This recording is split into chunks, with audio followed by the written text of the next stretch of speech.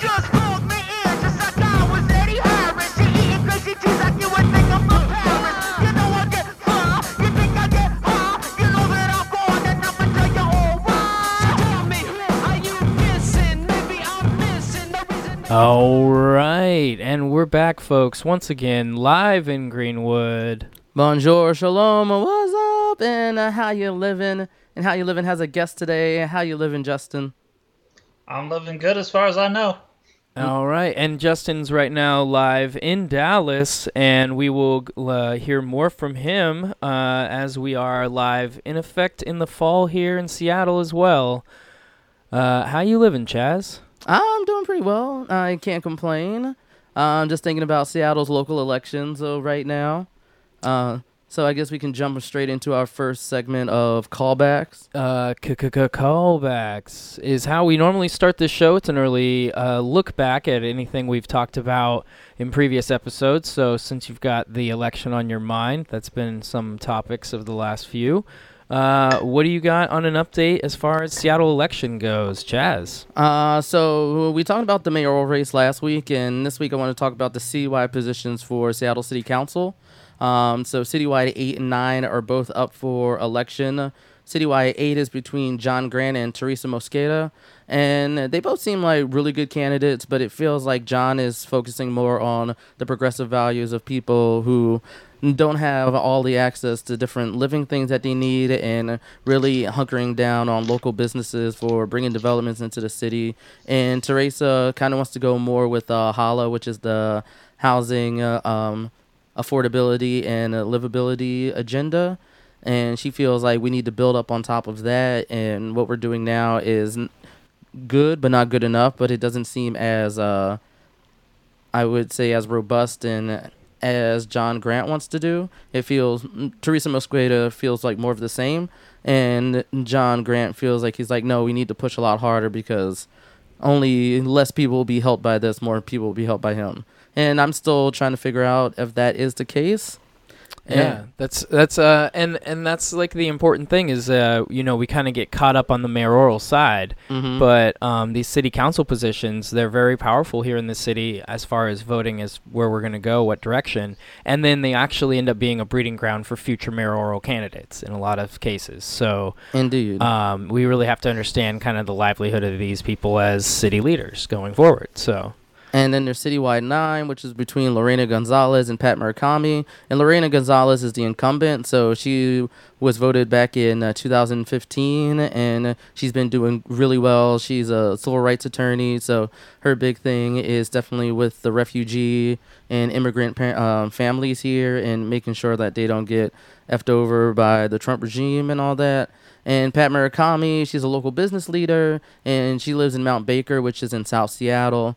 And we know that South Seattle has a lot of gentrification issues, and a lot of Seattle's gentrification has been pushed down to there. So she's definitely fighting to be the voice of South Seattle in a way.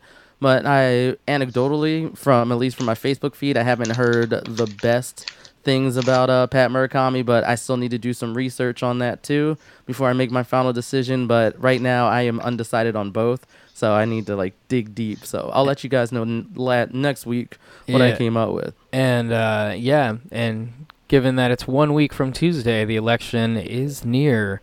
And any other callbacks you have before we get some more information from our guests and get into this episode? No, I think that's all I really wanted to talk about for this one. Just to let you go. I actually had a callback from episode 35. Sure. You know what? You're right. I forgot. Callbacks is an open forum to all people in the room and on the broadcast. So go ahead. Well, hey, I can only learn about Seattle, Washington. My wife wants us to move there at some point, so I need to be listening. Oh, okay, cool. So what's your callback? My callback was episode 35. You guys were talking about how the partisan divide has gotten so bad, and you were asking some questions about that. And it was actually something that I've done some reading about. Okay. Are you familiar with social capital? To some degree. Well, yeah. Fill us in on your opinion on that or how it relates to your callback. All right. So sociologist Robert Putnam released a book called Bowling Alone. It was his big book on social capital. It where he gathered evidence on how it affects different things. When you have high social capital, which means when you have high areas where people are able to trust each other intuitively and they know where they're coming from, Oh, okay. things get a lot less legalistic. But anytime your social capital gets low, you have points where people start really nitpicking the rules because they rely less on each other and are less likely to assume that the other person means well. They go into, well, if I can't trust the people, then I have to trust the rules. And that almost gets it completely backwards, because anytime you don't trust the people, rules are a good way to build that ground up. Mm-hmm. But without the benefit of the doubt that the other person isn't just trying to use the rules to screw you over, it becomes about how are they going to screw me with this, and you're too busy playing the defense game to actually be able to do anything. This actually follows, there was an analysis done across soccer leagues around the world. Oh. And South Italy is infamous for nitpicking rules and calling cheaters. Like, there are full-on lawsuits and news stories over the scandals in soccer, and it's kind of a constant thing for them. And what it comes down to is that there is an extremely low amount of social trust, whereas the same genetically group of people, legal-wise group of people in North Italy don't have the same problems with their team. Oh, interesting. Yeah, Huh. I think I've heard that once about that's one of the reasons why social programs work a lot better in Norwegian countries, and why they might not work as well here. I've heard some people make that argument that there's certain communities that don't have a lot of social capital with each other, so they want people to follow the law. So the kind of inverse also like reality based on what you're saying is if you can build social capital, you can strengthen the relations of communities. So that's Yes, which has been something that I've tried to direct my recent research into, and we can go into that later. For sure. I know I came here to talk about former conservatism. Oh no, we can talk about whatever you want to. So Okay. with that, we'll close the segment that is known as callbacks in inner episode. I'm gonna take a stab at it and say 38. I think this is episode 38. So It's 37. it's no. I think you're wrong this time. Oh goodness. So I think it is officially episode 38. Yeah. Okay. So yeah. See, Chaz, now you're the one. I got you doubting. Yeah, you mentioned the wrong episode on a few episodes, and all of a sudden we both doubt what number we're at. Moving. So accidental gaslighting. Exactly. Indeed, yes. Exactly. Oh no. Yeah, that, and we're just not keeping track of numbers well. Moving forward, introduce what you know of our guest and let him or tell us about why you brought him on, Chaz. So I met Justin on a friend's thread. We have a mutual friend who lives here in Seattle, and he talked about how he used to be a conservative and is now a liberal. And I'm really big on trying to understand how the other side thinks and why they feel the way they feel, so we're not just like vilifying them because we disagree with them. And I felt it would be good to have him on so he could have our listeners know this is how I used to feel and this is what changed my mind to what I feel now, but also talk about whatever issues that are plaguing us and little insights that we need to know about the world that can come from his worldview, living in what we would call a quote-unquote red state. Yeah. Okay. That's a great thing. Well, welcome, Justin. Thank you. So given that situation, kind of give us a rundown background, I guess. So, like, what was your participation you consider as a conservative formally? So I was a survivalist. I actually did everything I could to help on Ron Paul's campaign in 2008. Okay. I was regularly reading Mises.org, which, if you're not familiar with it, it is a laissez-faire Austrian economics website that tries to promote ideas from the laissez-faire school of thought. Okay. Very, very hardcore against oddly enough, they're hardcore against state banks, but they're Interesting. completely okay with privatized banks, even though the loaning mechanism hasn't changed at all. Huh. Or at least those that usually vote with it are okay with the privatized banks. It's kind of a back and forth item. That sounds like sounds like an old argument in a way, because wasn't state banks was a big battle like in the I want to say mid to late 1800s. And It's very old battles. A lot of conservatives use what is called a constructionalist translation of the Constitution, where they specifically build off of what the words that were said in the Constitution says, and anything else that was said isn't covered by anything else anywhere, and that goes against the law. Oh, okay. okay. It is an attempt to avoid tyranny by keeping the law from expanding too much. At least that's the Principles. that's the go-to rhetoric. Yeah. Yeah. Okay. Which we've kind of, I think everyone slightly is familiar with, because we're all familiar with the Founding Fathers. And they had different approaches coming from different states as far as the financial future of our country, and state banks were a part of that, and taxation. That's why I hear, the taxation word gets used and thrown around. So that's interesting. So would you consider the taxation without representation? One of the things I've learned over the years is how much of a callback that is for the English citizens that were living in the United States at the time, that were living in the colonies and still identified as English. No taxation without representation was not a new call for the American Revolution, but it was a callback to the English Civil Wars, and it was a call for, we need representation in Parliament. Interesting.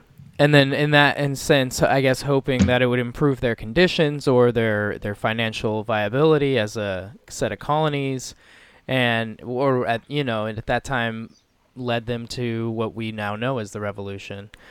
And okay, so that being said, that was kind of your investment in the conservative side. And during that time, were you living in the Dallas area? Were you just in Texas? I was living in the Dallas area. I had a libertarian roommate at the time, and we went to a couple John Birch Society meetings. I can say this about the conservative movement, and this is something that I've heard. I can't remember where I heard it. They're very good about getting a consistent story through. There's not a whole lot of question the conservative ideas, which is one of the reasons why you don't see a lot of the debunking happening on the conservative side that you'll see on the liberal side when myths try to get started. But they're very good at keeping their story consistent. They're very good about keeping it intuitive. So it's easy to believe. And I actually do want to go into why do we have so many... Why can you have both a reasonable conservative and racist conservatives? Like, where do you draw that line, and why do they seem to blend so much into each other? No, that's a good. Yeah, I've been trying to figure that out myself. Right, and the kind of masking of that, because it's like we can support Republicans when they do things that we support, but like you're saying, when the lines are becoming blurred as to what the Republican agenda is and what parts of it are or may not be racist, when that becomes a question, it's kind of hard not to be somebody who's like, I just don't support Republicans then, because the muddy waters. And absolutely, that's an intriguing element on our end, and as liberals trying to figure that out. I mean, if we're talking about mending fences, part of it is that we're talking about keeping a to some degree strong conservative Republican Party around. Indeed, for sure. So if you want to jump into that, Justin, where is your start off point for all this? Oh man, well, start off point, like where I did kind of go into where I was at the time, or start off point on where I am on the questions we just asked. Start off point on like what should we do about the blurring line of Republicans on some sides seem to come off as more against the establishment or more racist versus the ones that seem more just like constitutional conservatives? Well, so here's one of the things. Constitutional conservatives rely on some basic ideas that lend themselves to racist ideology. The laissez-faire, I don't know if I'm saying that right. Laissez-faire. Free market type. They'll Yeah. get our listeners will get what you're saying. Yeah. That way of framing things, it's very intuitive for Christians because you have the invisible hand. That's the hand of God moving the world to be more just. Yeah. That's an easy, intuitive line to believe. If you already believe God is the ruler of the world and is going to make everything okay with just that faith and hard work, then that's an easy go-to line. One of the things that made me conservative wasn't just my upbringing. I mean, my dad was a Southern Baptist pastor, or went to school as one. And Texas or Missouri, where I had previously lived, aren't exactly known as liberal bastions. No, so I can everything I understand was that. surrounded with was a lot of positive reinforcement for Republican for ideas. conservative ideas. Yeah. Shit, I lost my train. Oh no, no worries. So given that situation, I guess since we know that kind of the majority of the people here in Seattle and a lot of the people that listen to who've reached out kind of are leaning on the liberal side and are more just trying to keep pace with what's going on because so much is happening. What transition occurred with you living in Dallas, still surrounded by conservatives, to move towards the liberal spectrum? What It series of wasn't all at events or once, things? And some of the things were very conservative motives. I was a practicing Christian at the time, and and all of this talk about diving into the Constitution, seeing what the founders said, made me take a look at my faith and say, okay, what did Jesus say? What did Jesus specifically have to say?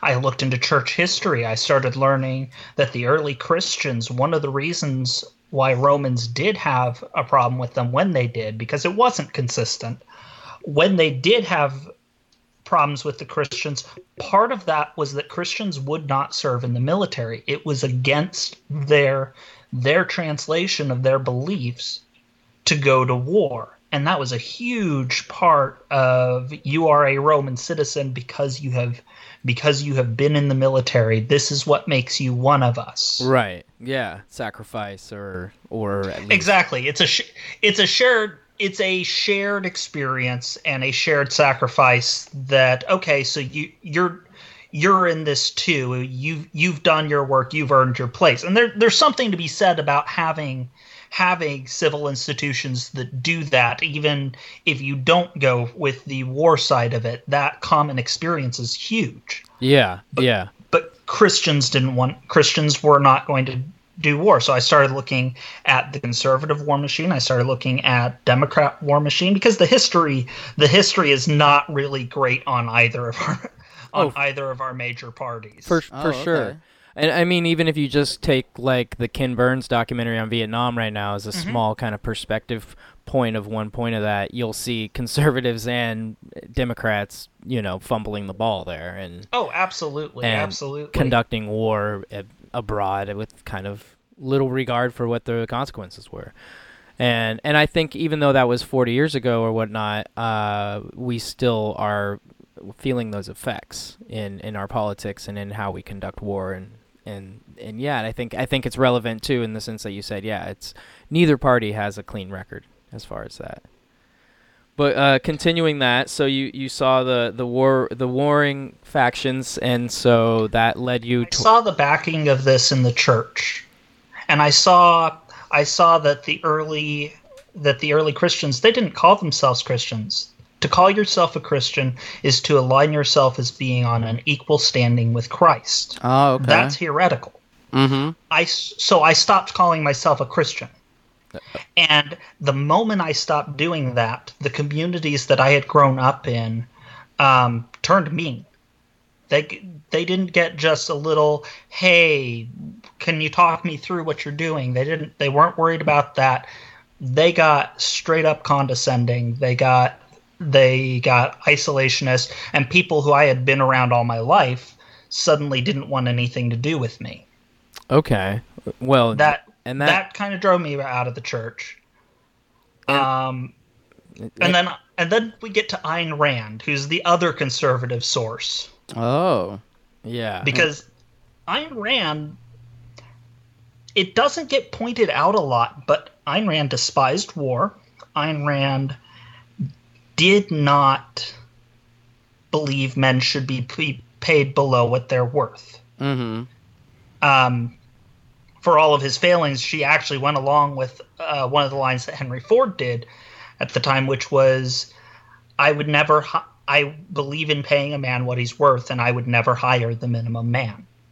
Okay. So I started taking a look at that. I became very, very convinced, though, of conservative ideology. I was in a self-improvement mode of thinking because I realized, oh no, if I have kids, they'll pick up all my bad habits. I better work on this. No, I totally understand that. And so my finances were terrible.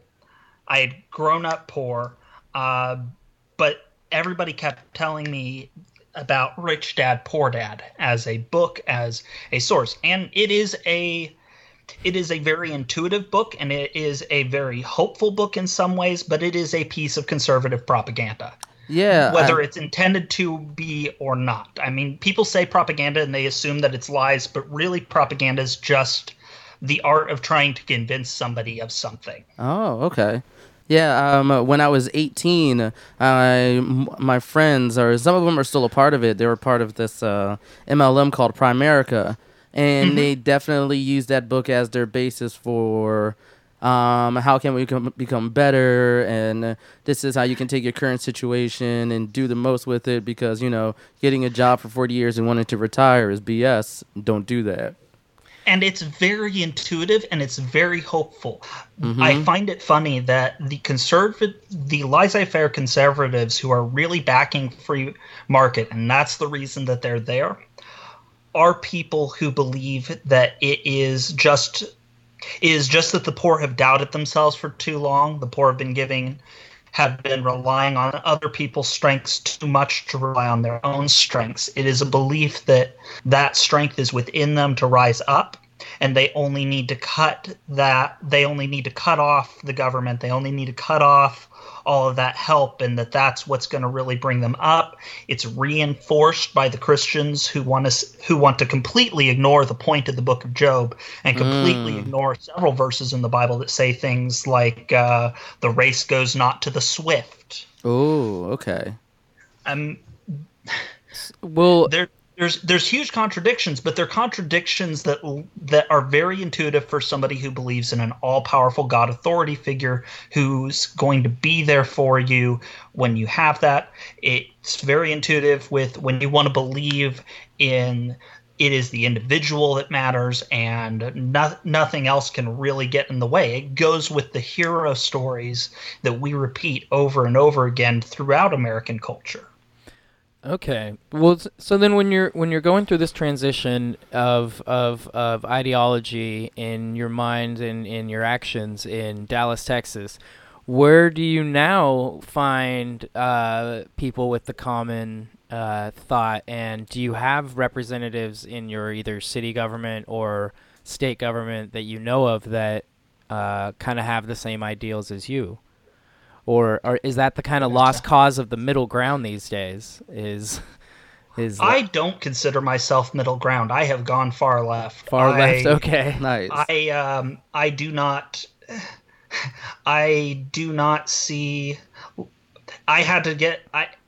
As I started looking into, that was another thing from Ayn Rand, her praise of reason. So because she praised reason, I started trying to learn reason. I became fascinated by how propaganda works and how people convince each other. I spent about 3 years trying to learn everything I could about how do you convince people of things? How do you change their minds? How do you do this? And a lot about critical thinking. And the more critical thinking I looked at and the more I got into, okay, so how do we know this? How do we say this?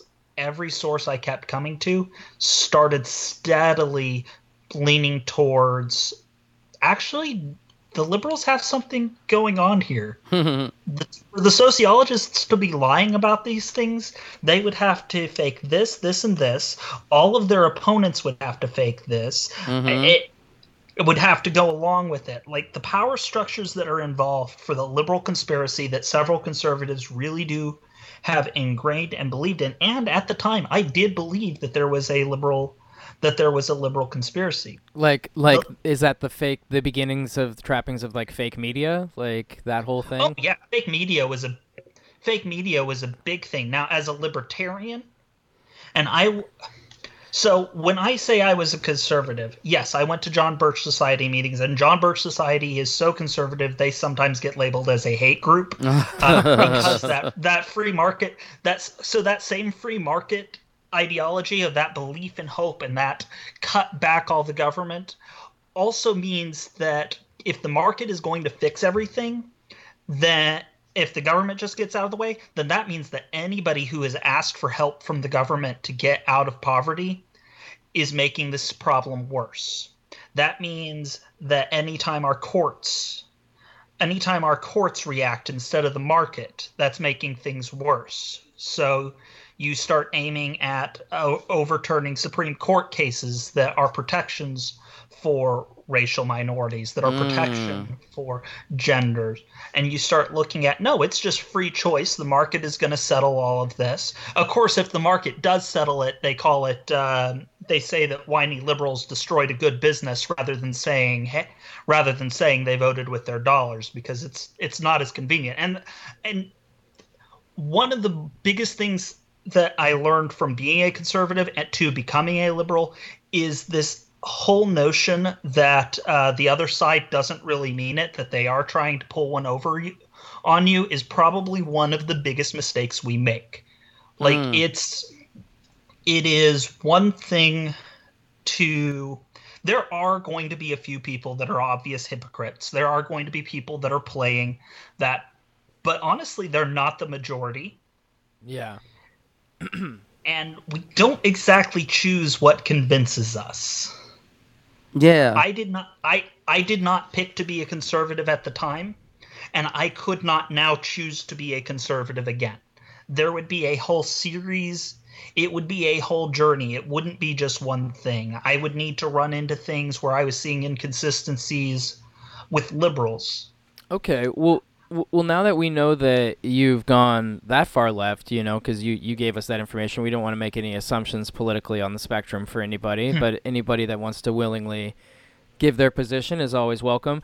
That being said, there's all this talk about Texas one day turning blue and about registering minorities there as the changing population occurs, about the cities specifically of Dallas and Austin. Do you feel then there is representation? I guess kind of to my earlier question for that is the left moving forward in Texas, or is it seem stale or falling back, or what has been your? So now I'm going to have a limited context here, but I have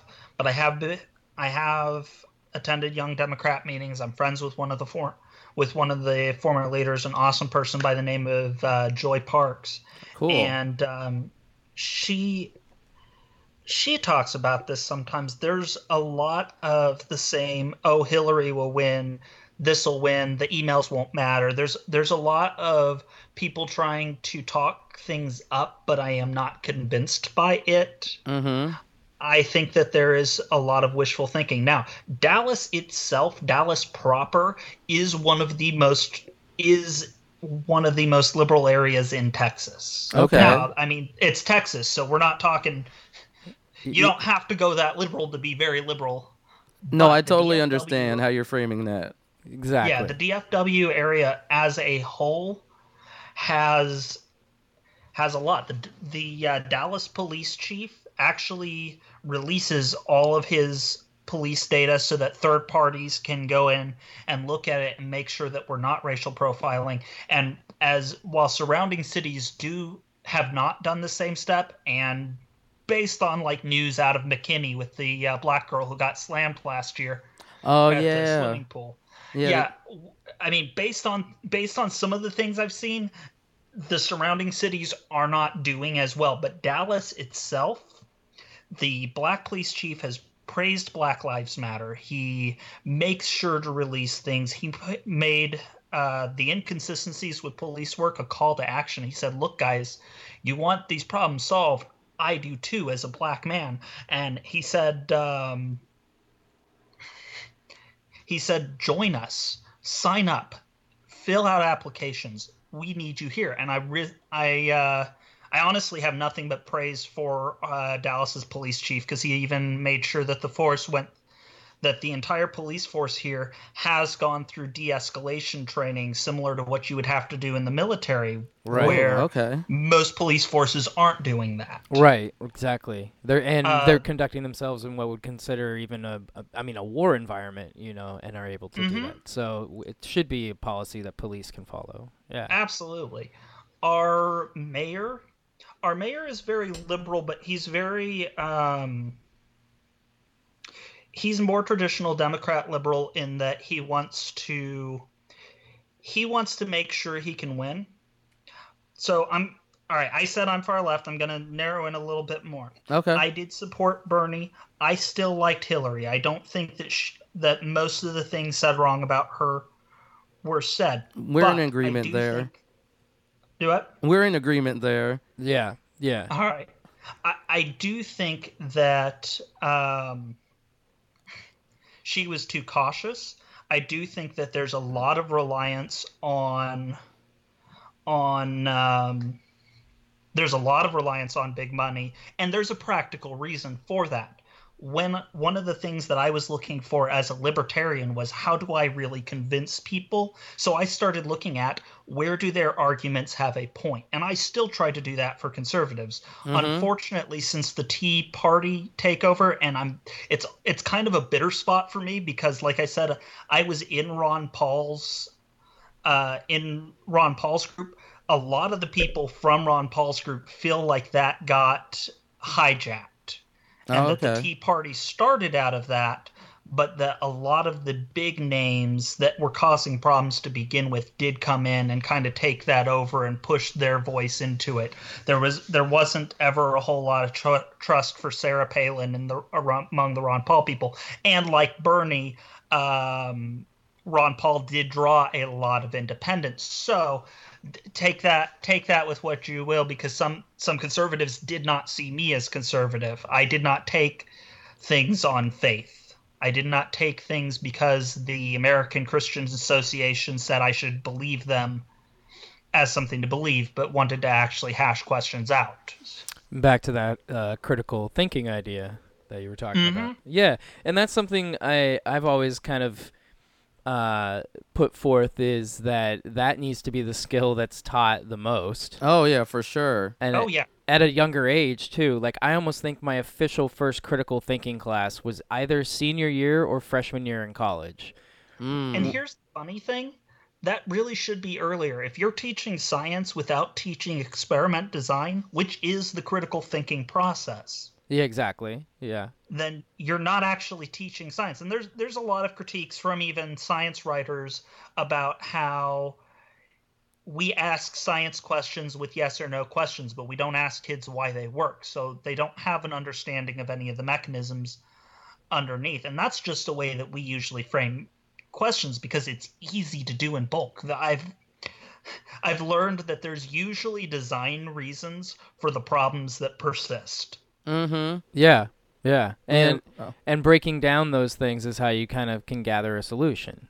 Yeah. It can be. Also understanding why those problems were set up the way they were, because sometimes they fix a worse problem. Sometimes they were supposed to fix a problem and didn't fix it, but you have to understand the reasoning to where this was. It could be a mess. And actually, so my understanding of local politics is limited because I try to focus more on what is the history, what is the general underlying idea. Yeah, well, I mean, the story you had about the Dallas police chief, I mean, that's local politics. That's actually kind of what we were getting at. Yeah, and it kind of goes into, I got into a conversation on Facebook about how local politics has affected how our race is going now, but specifically why communities in the South are getting dicked over by development policies and why places in the North aren't. And there's... So when I was a conservative, there was actually a really big push from conservatives to start using this strategy of run for the smallest office available. You got all these very hardcore conservatives repeating that mantra because over time, yeah, your first break in there isn't going to be very much, but over time you get enough of those little spaces, those little seats that nobody cares about. Oh, yeah. It becomes something you can leverage. And I really want to see liberals start using some of the strategies that we're having our asses kicked with. Oh yeah, I think Indivisible is that's part of the resistance where they're telling people how they can run for office and stuff. And we've been saying on the show plenty of times, like if you can run for office, like city council, school board, and especially in small towns too, where there's a small town here in Seattle. I believe it was Everett or close to Everett, where a person won a spot on city council with 5 votes. Like he got 5 more votes than the other person. Oh, yeah. So. And, well, not even in just little cities. The thing is that these... So, while conservatives do currently have groups that mobilize voters, they have news rings that say, hey, this guy's running here, we need reinforcement here. They're very good at coordinating that. The fact is that most people don't actually show up for the small elections. That is true. If you take interest in those at all, and this was why conservatives said to aim at that, if you start taking interest in that at all, you are already making progress. Indeed. I can definitely say, like, back when, because I've lived in Seattle for about 9 years, but I can say for my first 5 years here, I did not pay attention to local politics at all. It wasn't until $15 minimum wage came about, and I was on the wrong side of history for that one. So it was... Okay, so you were fighting for some conservative ideas too, so you know a little bit of where I'm coming from. Exactly. It's intuitive. You want to believe that we can all do it by ourselves, but the fact is we never did. Right, it's all interdependent, not independent on each other's things. Absolutely, and that is one of the things that has become reinforced as I've become more and more liberal, because even as I became liberal, that was a small step. That was okay, well, what point do conservatives have? Okay, well, what's the specific mechanism that makes this work? What's the specific mechanism that makes this not work? And just asking questions over and over again. And actually, to this day, one of the best political books I've read was by a man who served in Bush's cabinet. He was extremely critical afterwards, but Francis Fukuyama wrote this massive 2-part book on the history of political order and political decay. And it is a wonderful breakdown, starting with evolutionary psychology, starting with what do we know about the science of decision-making, what do anthropologists know, what do historians know. It's really good, really a good book. I'll have to check that one out. And listeners, check that one out too as well. Well, so now that you've made the kind of move to the left, and we've been on this kind of hunt now for some type of representative on the national spectrum for the left that we haven't seen before. What do you see in the party on the grand scheme? Do you see any rock stars that we haven't noticed that maybe are 2020 candidate? Or are you like us in the sense that we have to wait and see, and we're not really sure where it's going to come out of? Unfortunately, I think I am a little sure. The Democratic Party is still angry at Ross Perot. Wow, okay. They still blame him for Al Gore not winning. Oh. That is a long established, or not, I'm sorry, not Ross. Ralph Nader. Yeah, thank you. Yeah, Thank you. I voted for him twice, so now this is personal. This is personal. Yeah. No, it's all right. It's all right. Several Democrats still get angry about them because they do have some strategic points. Right. We're getting our asses handed to us by big money. Mm-hmm. But we're trying to play like our opponents. And so the idea, there are things, you've heard me say, there are things that I want to see us copy from the conservatives. The Koch brothers' idea of making blanket points, defining what it is they actually want, and then just rapid fire doing them, that's really hard to defend against, and we can use that. Yeah. The conservative... But the biggest thing I want to see us take from conservatives is what happened after the 2008 election. So there was a lot of unrest in the Republican Party when Obama won. I, as a conservative, sincere conservative at the time, was very depressed. I actually backed off from the political scene and started diving into kind of John Locke, treaties on governments, trying to get back to the basics, because when you're dealing with the people, it gets so personal and it can get really hard to step back from. So I had to take that move, and I'm actually at that point a little bit right now. So I periodically will do that as my reset, that when the up close gets too personal, I get back and look into underlying basics and the generic things so that I can depersonalize it again, so that I can come back to it later. No, that totally makes sense. But so the Conservative Party, 2008, was in turmoil. The Tea Party started moving in with absolute fury at the Republican National Convention. They wanted something better, and so they started really running against them, saying, "You're not conservative enough." You start seeing the Tea Party rise. You start seeing laissez-faire beyond where the research says it works, because there is an extent where a market can work, but not when you exclude. There's also an extent where it stops working. Okay. And it's that little bit of line where they couldn't see it stop working, where it was the faults of the individual, not the faults of the system itself. No matter, because they could point to outliers. Hint: if outliers are your justification, then your system is broken. Yeah. Outliers is not what your system is producing. It's in spite of it. So you're not trying to say that they're going to run Al Gore, are you?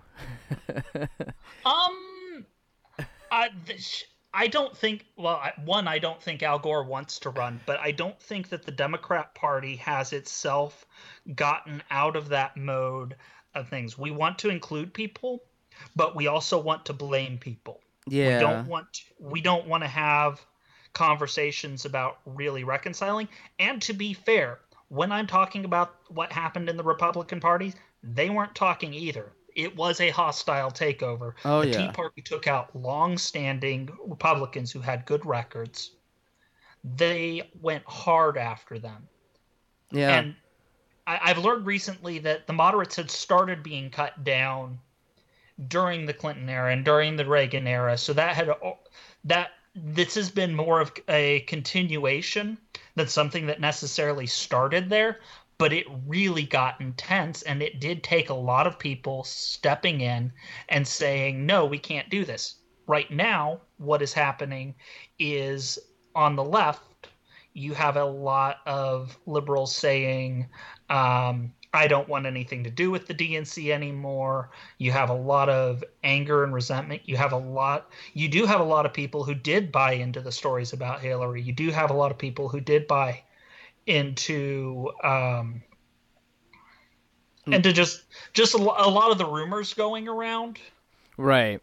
And the ability to then support that party after that situation is hard, and trying to convince those people, as well as get a candidate that they can trust outside of the Hillary faction, whether the stories are true or not. Yeah, absolutely. A lot of people believed them. Yeah. And the Democrats need to have that conflict. Liberals overall need to have a real conflict, need to have a conversation in it, and not a pleasant one, where so that we can come to a resolution. Because until we actually really start talking to each other, and until we start really looking this in the face, I don't think we're going to move beyond it. And when I say I don't think we're going to move beyond it, it took 8 years for the conservatives to actually run somebody who stood a chance, and he was batshit crazy. It's But crazy. he was in line with what they were saying. Yes. And what you're saying in kind of like the in between the lines thing is 2020 may be a lost cause. Like, If we don't get our acts I- together. I think that there's a lot happening with 2020. I do think that there's a lot of galvanization for Trump being in there. Resistance is always more popular. People like being the underdog. And it sometimes when things get bad enough, it wakes people up. But then you have people who, like I was for so long, raised in so much privilege that you cannot see it, that you cannot step back and say, now wait a minute, this doesn't follow the experimental norms. If this is true for more people and not just me, then the court numbers shouldn't say this. Taking a step back from that to when I talked about that Christian experience where my for faithful reasons denying Christianity and then being denied by modern Christianity, that was a wake-up call for me. Unless you run into something that says your world is not working, you don't really get a whole lot of reasons to question it. It's just, come on, grow up, go with it, it works. No, totally. I grew up as a Christian, and then I prayed for my dad not to die, and then my dad died. That started me along the path to become an atheist. yeah, that's why there's guardrails, man. Indeed. You bounce off of them. Well, man, I think we've made our way mostly through this episode. I really appreciate you taking the time to give us your view and talk about that. I have to check in with my co-host Chaz here and see if there's anything you have left on the agenda, or did you have a pretty open one for our guests? No, I had a pretty open one. I think we went over a lot of good things. There's a lot of resources to check out, and I think what I really liked about it is how we understand how the way that we come across our views and stuff usually isn't our fault, and once we get to the point where we can think more critically, we need to have more of those exchanges to think critically. So hopefully, and I do want to actually point to something hopeful, because what I've been saying hasn't sounded very hopeful, because convincing people isn't a straight line unless they're looking. Start learning design. Oh, yes. There's an excellent book, The Design of Everyday Things, that was written by a cognitive scientist who is studying how people make mistakes. And he was originally making it as a cognitive science book about mistakes, but it's a staple for the design world. Start looking into design, because as you understand good design principles, you start understanding where different solutions come from. You start getting really good at identifying the specific mechanisms that are blocking us, and you start finding ways and creative ways around them. I really do believe that is where our answer forward's going to be. I do think that that the galvanized resistance may put up a little bit of fight. Mm-hmm. Right. I'm not convinced that it's going to be this massive takeover, because I think they underestimate the sincerity of conservatives. They think that it's all a bunch of fake racists, people that are there because they're racist, not because they actually believe in it, or they're there because of some superficial reason, not Right. that they could ever meet that. And that happens from conservatives. Conservatives all the time will say that I'm just a miltard, was the recent insult. Oh, goodness.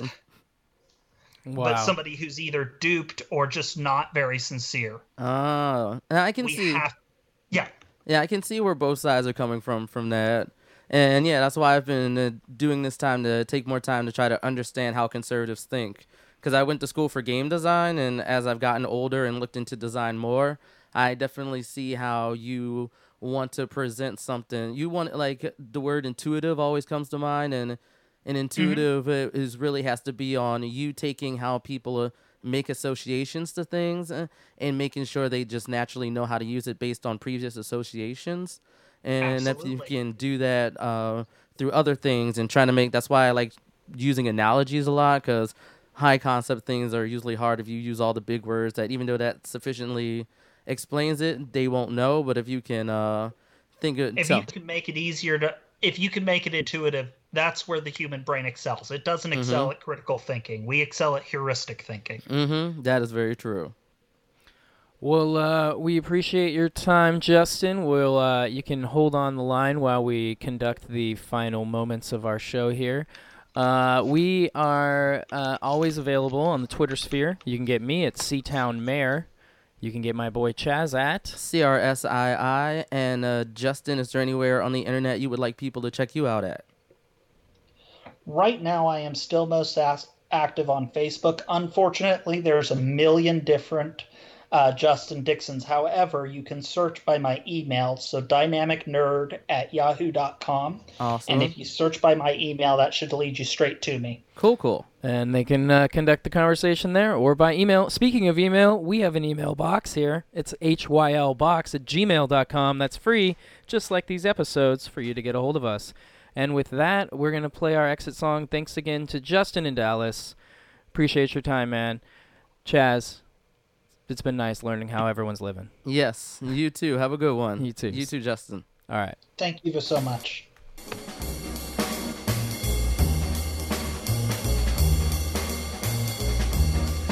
Thank you.